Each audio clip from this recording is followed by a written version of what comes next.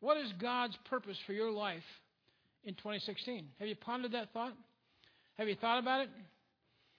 Have you talked about it? Have you prayed about it? Do you believe that God has a purpose for your life individually this next year? What will God do with you this next year to make a difference in His kingdom work, to make a difference in His glory?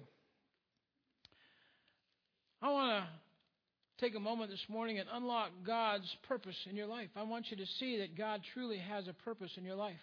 If you have your Bibles with you this morning, turn with me, if you will, to Ephesians chapter 3, verse 20. You know the verse, or you recognize it when you see it. I want to ask you to stand this morning as you find your way to Ephesians 3, verse 20. Chapter 3, verse 20 of Ephesians.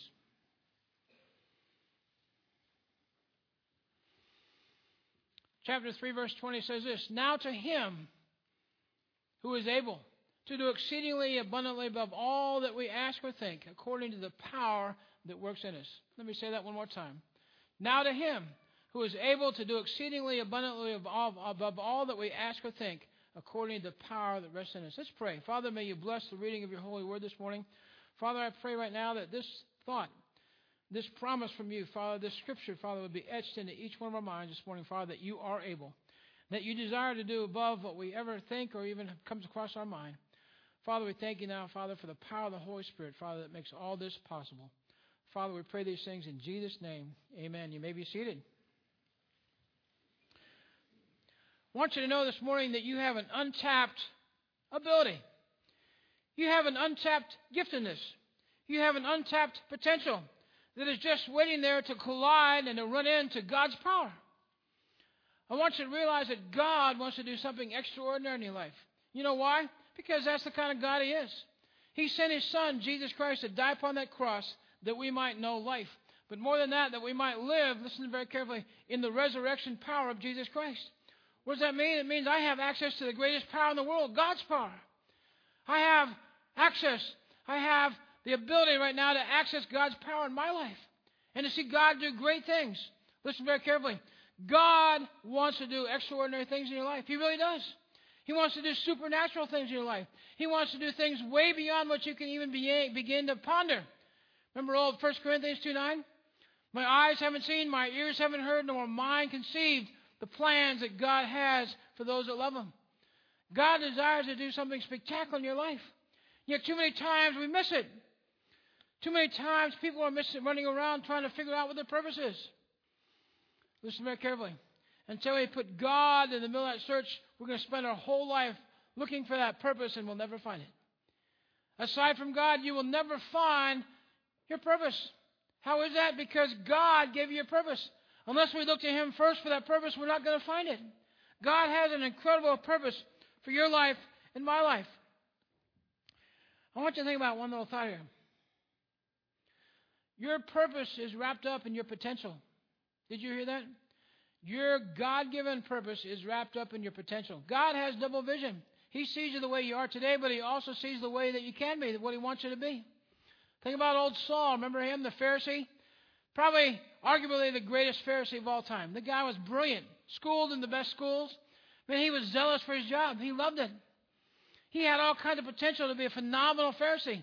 He was on his way to Damascus from Jerusalem to go kill Christians, to arrest them and kill them. Man, he was all over that job. He was totally immersed in his job. You know, on that road to Damascus, Jesus Christ came down and knocked Paul to his knees, put him on his rear end. Paul looked up and realized he was talking to somebody that he had no conception of at that moment. And Jesus Christ said, "Why do you persecute me?" Paul said, "I've never seen you before. I'm not persecuting you." He says, "When you persecute my believers, you're persecuting me." Paul came to know Jesus Christ on that Damascus road. It changed his life forever. But Paul's potential was great. He was a zealous kind of guy. Whatever he went after with all he had. Man, he chased it with every bit of his energy. And he was chasing the wrong things. But listen very carefully. He came to know Jesus Christ, and immediately he began chasing the right things. He had phenomenal potential to do good for good or to do good for bad. He chose to do good for God. We all have that potential. We all have incredible gifts. Many of us kind of feel like, I don't really have a whole lot to offer God. Many of us feel like I'm not going to be that much value to God. You know what? You have no idea how much value you could be to God. Listen very carefully. You're going to reach people that I'll never meet. You see people in your workplace. You see people in your neighborhood. I'll never meet them. I'm going to meet people you never meet. God has a very specific purpose for you. He has very specific people in your life that you need to touch for His glory. I had the opportunity for a number of years to be a Marine officer, and then I had an opportunity for a lot of years to be in the restaurant business. Ran a number of large companies. I felt like I had purpose. I had no clue. I had Jesus in my heart, but I had no clue what my purpose was. I really didn't. I felt like my purpose was my job. Couldn't be further from the truth. My purpose is to work for God and to serve Him first. And I didn't do that for a lot of years. I had those occupations. It wasn't until God allowed me to hit my knees.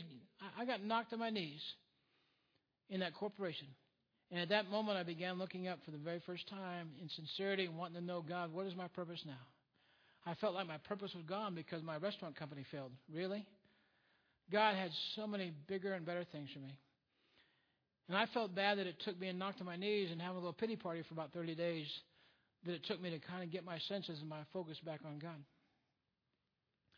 I pray that it doesn't take God knocking any of us in this room to our knees again to get our focus.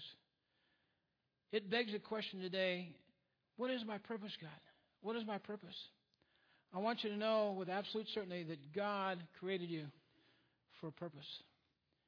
You're uniquely created.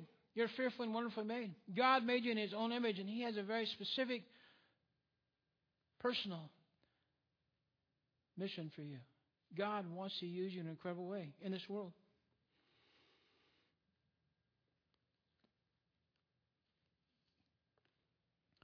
Your purpose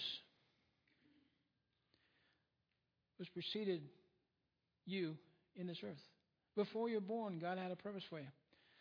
The first chapter of Jeremiah, verse 5, God talks to Jeremiah. He's encouraging him to be a prophet of a very hard time in Israel. And he says this, God speaking to Jeremiah, He said, before I formed you in the womb, I knew you. Before you were born, I sanctified you. I ordained you to be a prophet to the nations. God's telling Jeremiah, before you were born, I set you apart for this. I set you aside with a very specific purpose. Your purpose, Jeremiah, is to be a prophet to the nations. Listen very carefully. God, before you were formed in your womb, set you aside. He sanctified you. He had a very special calling in your life before you were born. God has that purpose for us. It's high time that we all try to figure that out and realize what God has for us. It's time for your potential to collide with God's power. That's what makes our purpose come to life. The fact that we realize God's a creator.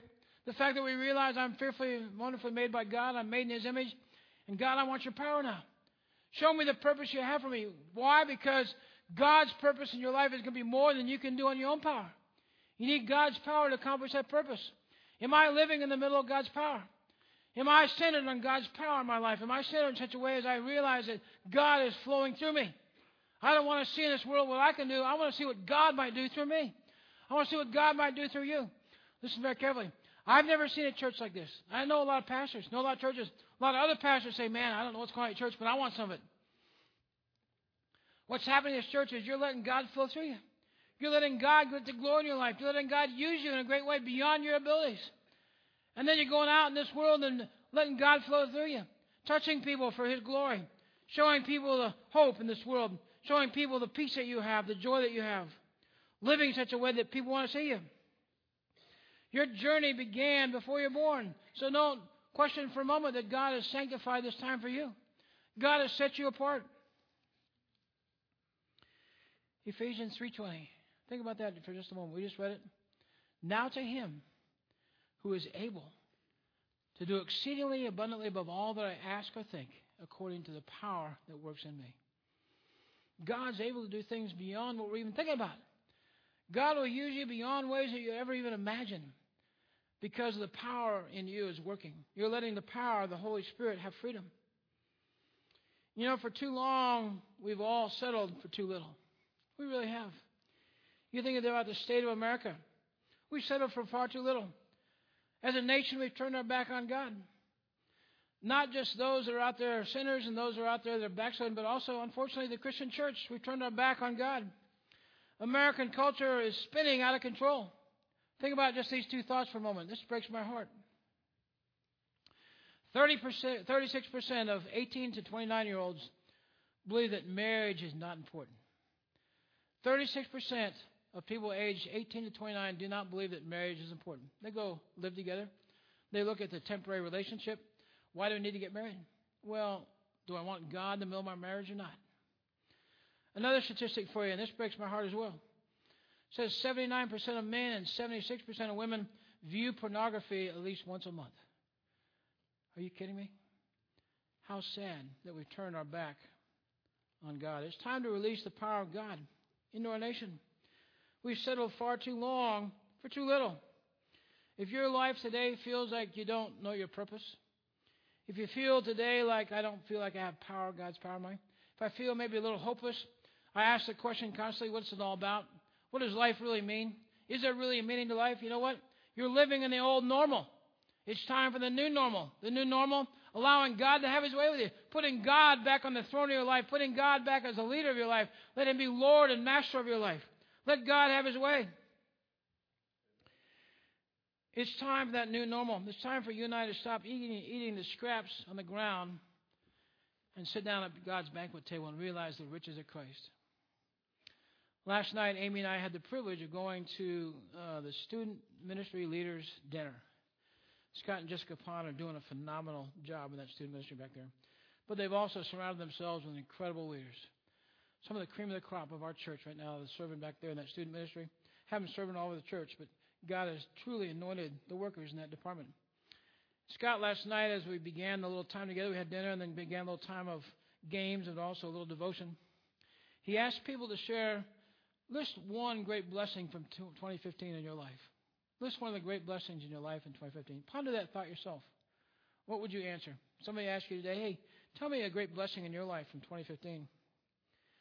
I heard some profound, tear-moving, emotion-moving comments from some of the leaders. I didn't share mine. They had a lot of leaders, and not everybody shared. But as I was thinking about mine, is God. It's the richness of the life I have now. For a lot of years, I mentioned a minute ago, when I was running restaurants and in the Marine Corps, my life was a mile wide but an inch deep. I had no depth to my life. I really didn't. I was busy as all get out, probably too busy. But I was missing the most important things in life. The book of Ephesians tells us about the riches of Christ. The first 3 chapters talk about the riches of Christ. All the things we have because Jesus Christ died upon that cross. Am I living in those riches? I can attest to you there was a lot of years I didn't. But I can attest to you right now I'm doing a better job living in those riches. Seeing God move in a great way. 2015 was a beautiful year in my life. It was a hard year, but it was also a blessed year. I think most of you know I lost my father in February. That was sad, but you know what? Because I'm where I'm at with Christ today, I just rejoice for all the years I have with my dad. I realized how precious life was because my dad was the dad he was. Gets me choked up right now. But I also want you to hear this. That very same year, 2015, God blessed me with my first grandchild. God takes away, and God gives. But do we fully appropriate and appreciate that thought? It's tough. It's hard to say goodbye. It is. I mean, I struggle. I still struggle today. It still gets me a little choked up. But I get just as choked up about joy for a beautiful little grandson. The riches of God. And I want to be honest with you. There was a number of years in my life I missed that stuff. I really did. I don't believe I really appreciated the birth of my children. I was excited, but I don't think there was a whole lot of depth there because I was in the midst of the restaurant business. The richness of relationships.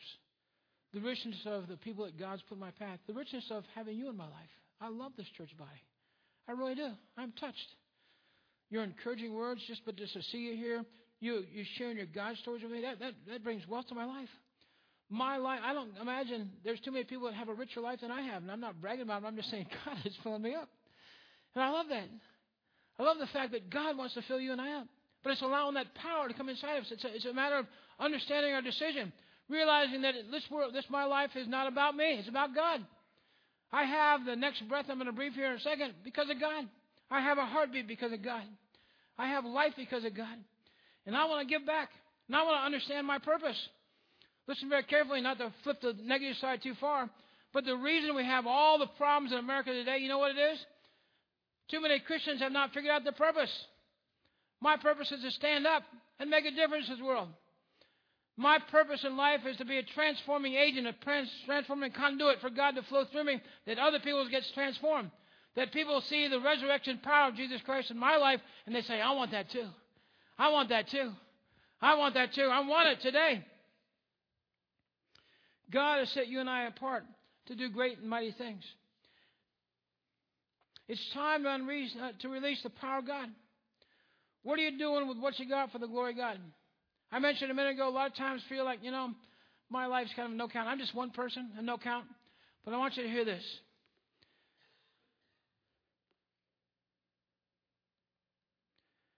You were created for a purpose.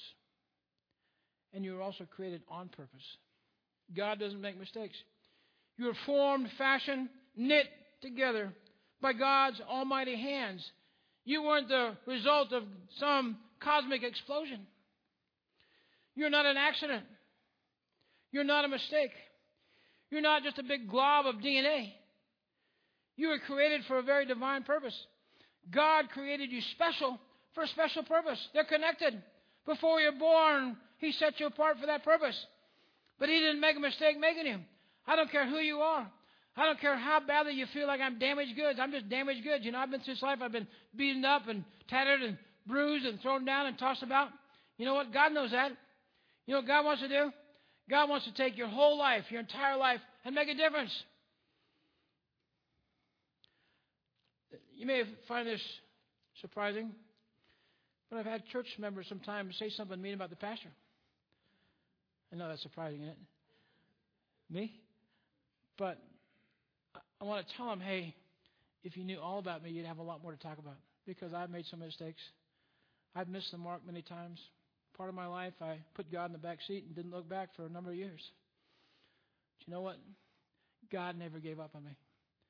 And God kept saying, hey, in the midst of your despair, in the midst of your hard times, I want you to know that I have a purpose for you. You haven't even begun to imagine how I want to use you, Gary. And I hadn't. But I want you to realize the same story is for you. Doesn't matter where you're at.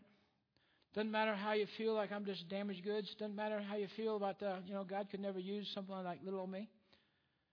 You think about all the characters in the Bible. Isn't it amazing? If you think about all the heroes of the Bible, you don't see any of the Bible that were great, perfect guys out there or women out there. Every person that God used, I think without exception, except for Jesus Christ, was damaged goods. But by the grace of God. We're all damaged goods, but by the grace of God. But God came down and saved you. Why did He do that? I love what Paul said. Then I may lay hold of that for which Christ laid hold of me. That God wants to do something special in your life.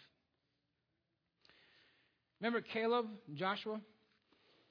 They were crossing the desert there, the wilderness, to come to the promised land.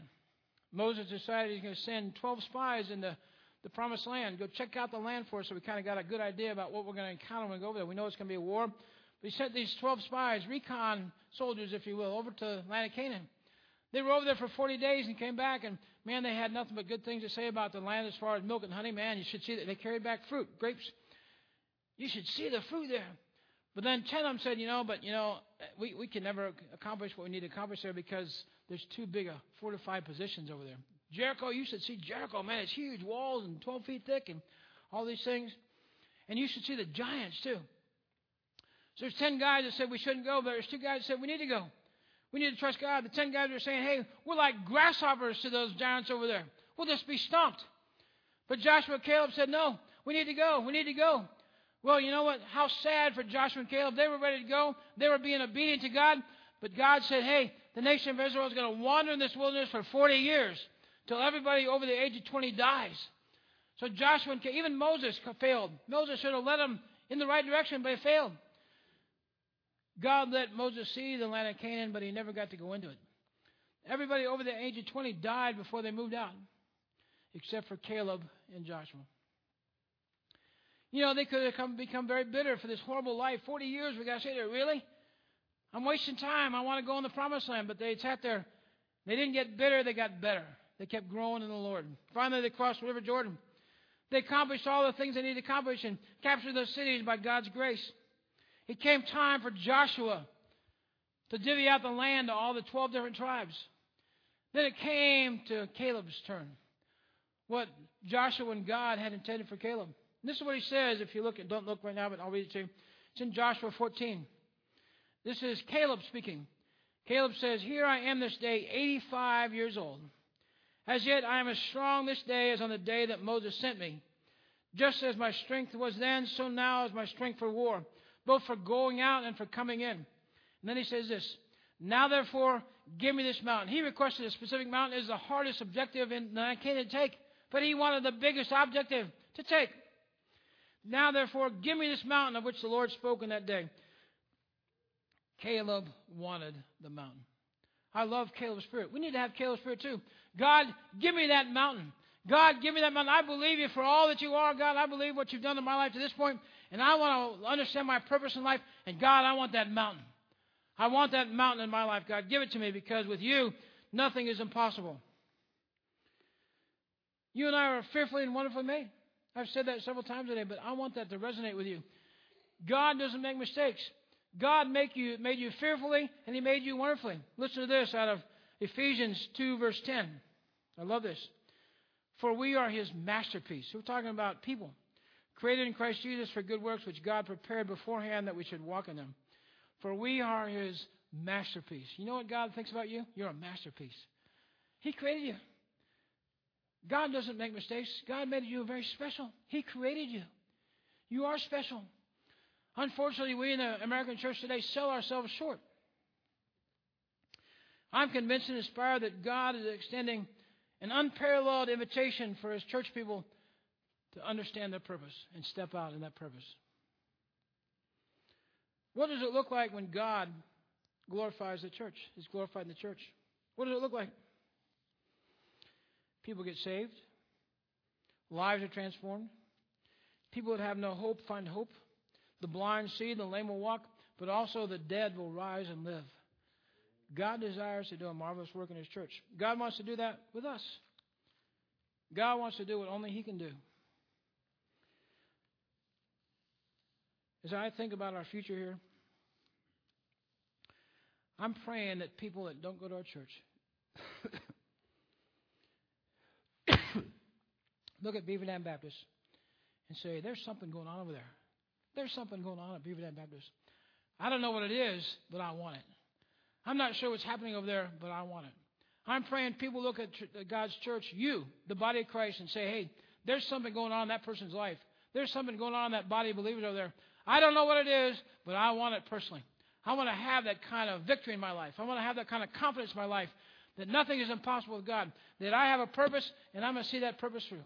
God has called you and I believe with all my heart, to change this world. I believe with all my heart that God wants to send a revival to this body of believers right here. A revival that will change our nation.